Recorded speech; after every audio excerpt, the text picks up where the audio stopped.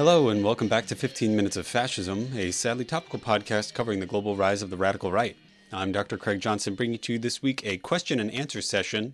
I really had a lot of fun recording this and getting the questions from you all, so I think I'm just going to keep this ball rolling. Go to 15minutesoffascism@gmail.com or contact me in any of the other ways that I list at the end of this podcast in order to ask me questions that I will answer in future episodes. The first question that I'm answering this week comes from Allie, last name withheld. Her question deals with the origins of fascism. Allie asks, what is the origin of the word fascism? This question gets at the heart of the origins of fascism itself. Fascism, originally, the concept and the name come from Italy. Specifically, they come from the Italian post-war period and from the tumult of the left wing in that country after the sort of disaster that Italy experienced during World War I. The word itself, fascism, comes from an Italian concept that comes from Roman history. Specifically, fascism is named after a symbol of Roman authority called the fasces. It's a bundle of sticks that are lashed around a central axe. You know, they're sort of like lashed around the haft or the handle of the axe, right? But this came to be a metaphor in modern Italian politics. Instead of just being a symbol of authority, of Roman authority, which you can see throughout the world. Actually, for example, the United States House of Representatives has fasces depicted in it. That's not because of fascism. It's just because of neo-Roman architecture. So this came to be a metaphor for people working together. It came to be a metaphor for essentially populism, for popular power, popular control, popular representation.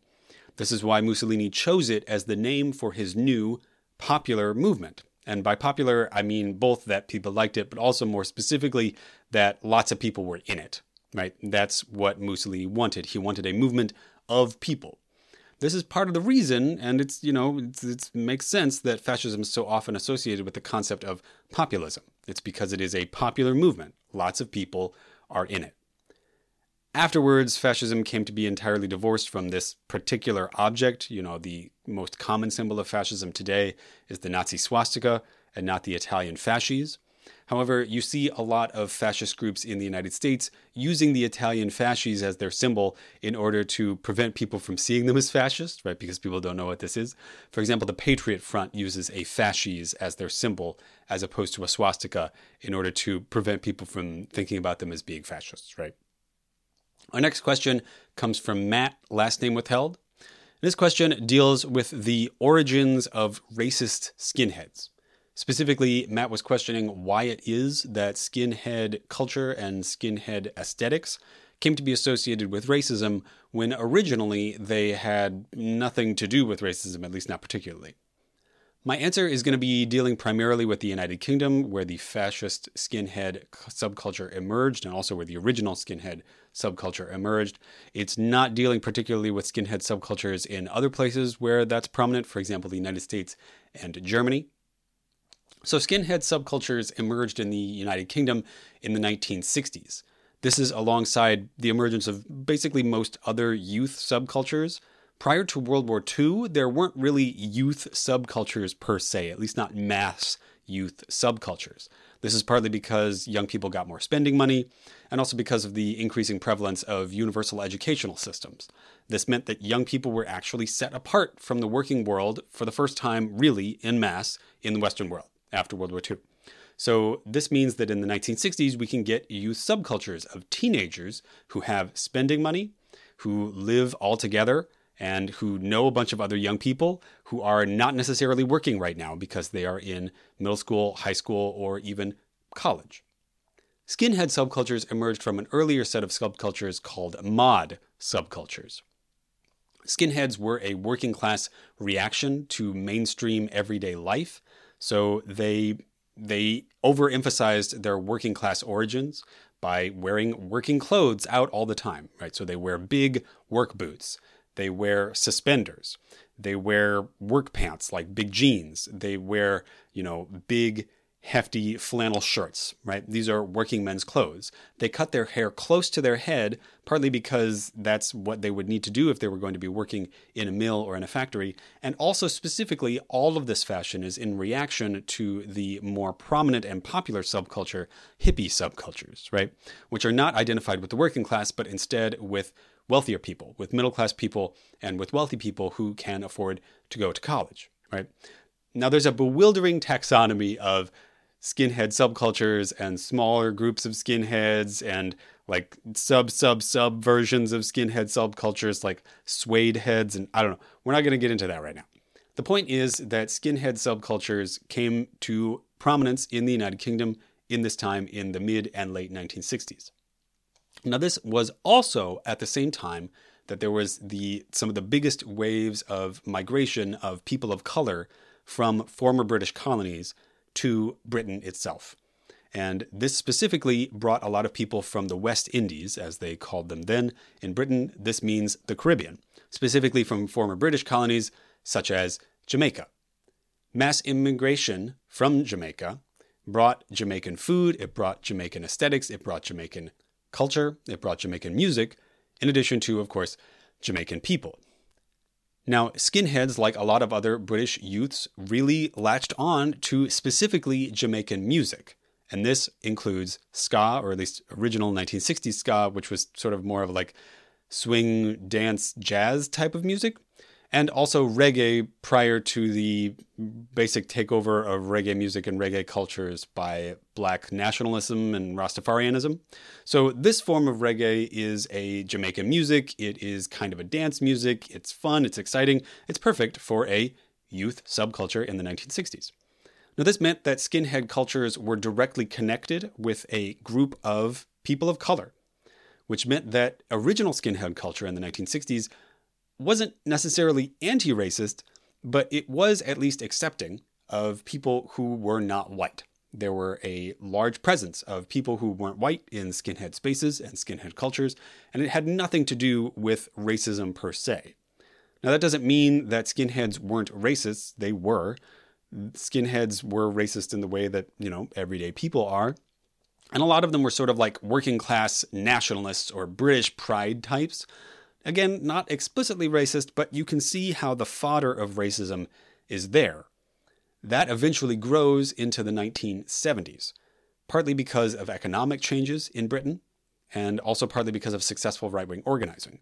The economic changes really hurt the working class in England and Scotland, and also just in the rest of the world, as the post-war economic consensus that believed that empowering and improving the lives of working class people would improve and empower the economy as a whole.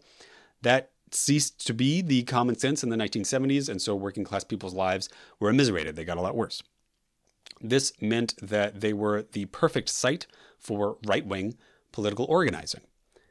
This right-wing political organizing was carried out by the British National Party, by various other groups, and also by explicitly cultural groups, such as Rock Against Communism, which was an earnest effort by right-wing British nationalists to co-opt the music scene that skinheads found themselves in, that skinheads had created, to co-opt that scene in order to produce a right-wing subculture. And they did this very, very successfully. This move towards right-wing organizing and also this economic change also coincided with the rise of South Asian immigration to the United Kingdom and a rise of violence against people of South Asian descent. These attacks were largely carried out by working-class white British youths, many of whom were themselves members of the skinhead subculture. And this was the sort of final nail in the coffin here. It meant that a lot of people who were anti-racist or who at least weren't explicitly racist essentially started to divorce themselves from the skinhead subculture and to eliminate their association with it, to start to dress a little bit differently in order to avoid being seen as racists. My next question comes from Tom and Madge, last name withheld. Their question deals with Donald Trump. Specifically, the question is something that's on the minds of a lot of people. Is Donald Trump building a fascist movement? Now, I'm going to address this question more in further episodes of the Q&A, I'm very sure. But the short answer is, honestly, maybe. Donald Trump's political movements this time are going to be a lot worse than they were last time. He's a much savvier political operator, and he is much more connected with the right wing, specifically due to his experiences with the January 6th attempted coup. The real question is, do any of Donald Trump's political moves require the extreme right wing in order for him to be able to do what he's trying to do? And I think that currently the answer is no, right? Most of Donald Trump's plans deal with, messing around with the court system and trying to get particular laws passed and, making weird legal arguments about how the executive system works or something like that. None of that is essentially illegal, right? And most of it, even if it is like sort of quasi-legal, is quasi-legal in the sense that Jim Crow was legal, that segregation was illegal, that blocking, the votes of people of color of any race was illegal, right? Most of what he's trying to do is sort of more like rolling back the clock to a pre-democratic early 20th century kind of United States. And that's probably going to be legal. He doesn't need a mass group of right-wing thugs enforcing his ideology in the street in order to do that. He can probably just get Congress to pass some laws, right? So unless he needs a mass movement of the extreme right wing, not exactly fascism. It's definitely anti-democratic. Maybe a better word would be authoritarian. Now, this isn't to say that he isn't going to need right-wing thugs. He's definitely going to need right-wing thugs on his side, basically because there are going to be counter-protests to whatever it is that he does. But the question is, are they going to be big enough, integral enough to his plan to demand a real seat at the power table when it comes to his administration? And my guess is probably no, although that remains to be seen. Our last question this week comes from Caleb, last name withheld, and it's a very good and interesting question. Caleb notes that most of the time when people talk about fascism and anti-Semitism, they argue that anti-Semitism is a sort of intellectual core to fascism, that fascism requires anti-Semitism in order to ideologically function. Caleb asks if this is really necessarily the case, and especially, how does fascism work in countries and places where there aren't a lot of Jewish people, where Jewish people cannot really fulfill this structural scapegoat role? Now, the answer is big. Anti-Semitism is often presented as the heart of fascism. Caleb is right. It's a means by which fascists can have a critique of capitalism without having to propose radical changes to the economy. Fascists do often propose radical changes to the economy, but they've basically never actually followed through, right? The origins of this perspective, that Jewish people are sort of like the beating heart of the problem with modern life and with capitalism, this is what fascists believe. The origins of this perspective come from Europe, where Judaism was historically associated not just with the spiritual loss of community purity, the blood libel myth, for example, about Jewish people killing Jesus Christ, but also with finance capital as being the origins of the problems of capitalism because of the jobs that Jewish people were relegated to practicing: lending, trading, working in cities, etc. Thus, the opposition to Jewish people and also to Judaism was a way for fascists to critique what they described as, sort of like, quote unquote, the loss of an organized, organic, traditional society via form of internal corruption. It was also a way to oppose what fascists and many people described as the excesses of capitalism. This is why fascist propaganda was successful, because it was pointing out real problems that real people had with how capitalism worked. Jewish, quote-unquote, influence was also used to explain how the supposedly superior race of whatever locals are present in the place that is dealing with this wave of anti-Semitism, it was used to explain why this supposedly superior race of locals is nevertheless still downtrodden, right? They need this secretive cabal of Jewish people in order to suppress them. So Caleb's question is, what about in places where Judaism isn't as prevalent, like in Latin America, for example? Are Jewish people still the scapegoat? Are other people still the scapegoat? Does fascism need this scapegoating ideology, this secret language, right? The answer is that in the Western world, fascists, even in places without major Jewish populations, still turn to Judaism as the scapegoat anyway. This was, for example, the case in colonial and modern Latin America. Even in places without major Jewish populations, Jewish people were still blamed for the quote-unquote blood libel.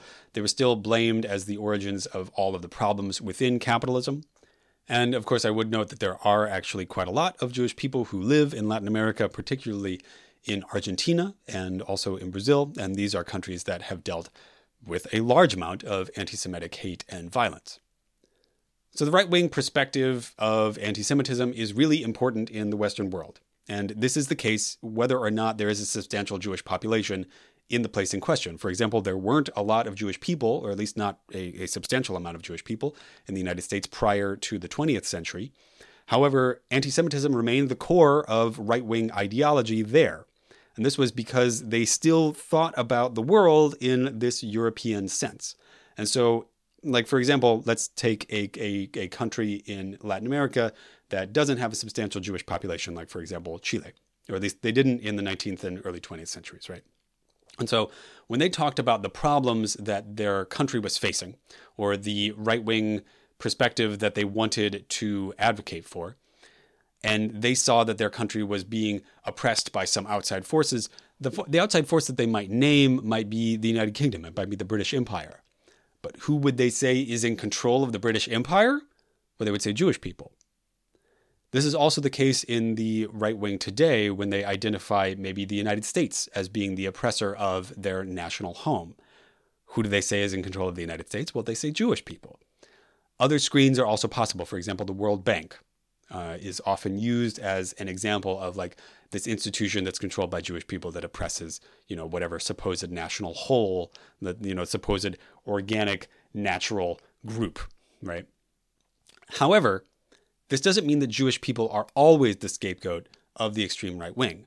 There are other cases, specifically outside of the Western world, in which a different, locally defined, permanent outsider is associated with finance capitalism and is thus the scapegoat of the extreme right wing. One perfect example would be the case of Indonesia, where for centuries, ethnic Chinese people, ethnic Chinese merchants, and ethnic Chinese business people were blamed for the problems of capitalism and for stealing jobs and, for like destroying the national economy and blah, blah, blah, blah, blah, right? This came to a head in the mid-20th century as the right wing in Indonesia used this racist ideology to justify a genocide against ethnic Chinese people who, much like Jewish people, were also always identified with communism.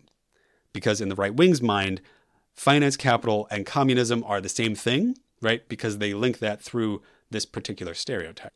If you're interested in this story of the massacre of ethnic Chinese people, then you should check out Vincent Bevins' The Jakarta Method, an excellent book about this massacre and its reverberations throughout the Western world.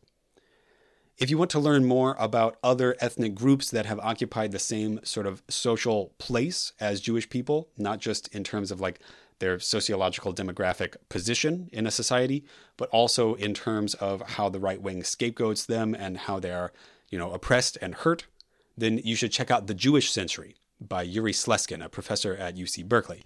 Specifically, check out Chapter 1, where he creates a term to define this particular type of person, this particular ethnic group that is the permanent cosmopolitan outsider. He calls them Mercurians, specifically related to the Roman god of commerce. All right, that was 15 Minutes of Fascism, a sadly topical podcast covering the global rise of the radical right. I'm Dr. Craig Johnson, thanking Sleepy Kitty Arts and Sleepy Kitty Music for our intro, outro, and graphics. If you enjoyed the podcast, please like, share, and subscribe. Please leave a review on whatever it is you're listening to this on. Skip my Patreon and go donate to Médecins Sans Frontières, Doctors Without Borders, the Red Cross, the Red Crescent. I've been really enjoying doing this question and answer thing, so please send in more questions to me, send in more comments to me at 15minutesoffascism@gmail.com. I'm also on Twitter at Hist of the Right, that's HIST of the Right, and Fascism15. And I'm on Blue Sky at 15MINSOFFASC, 15 Mins of Fash. Thanks very much, and I will talk to you Thursday.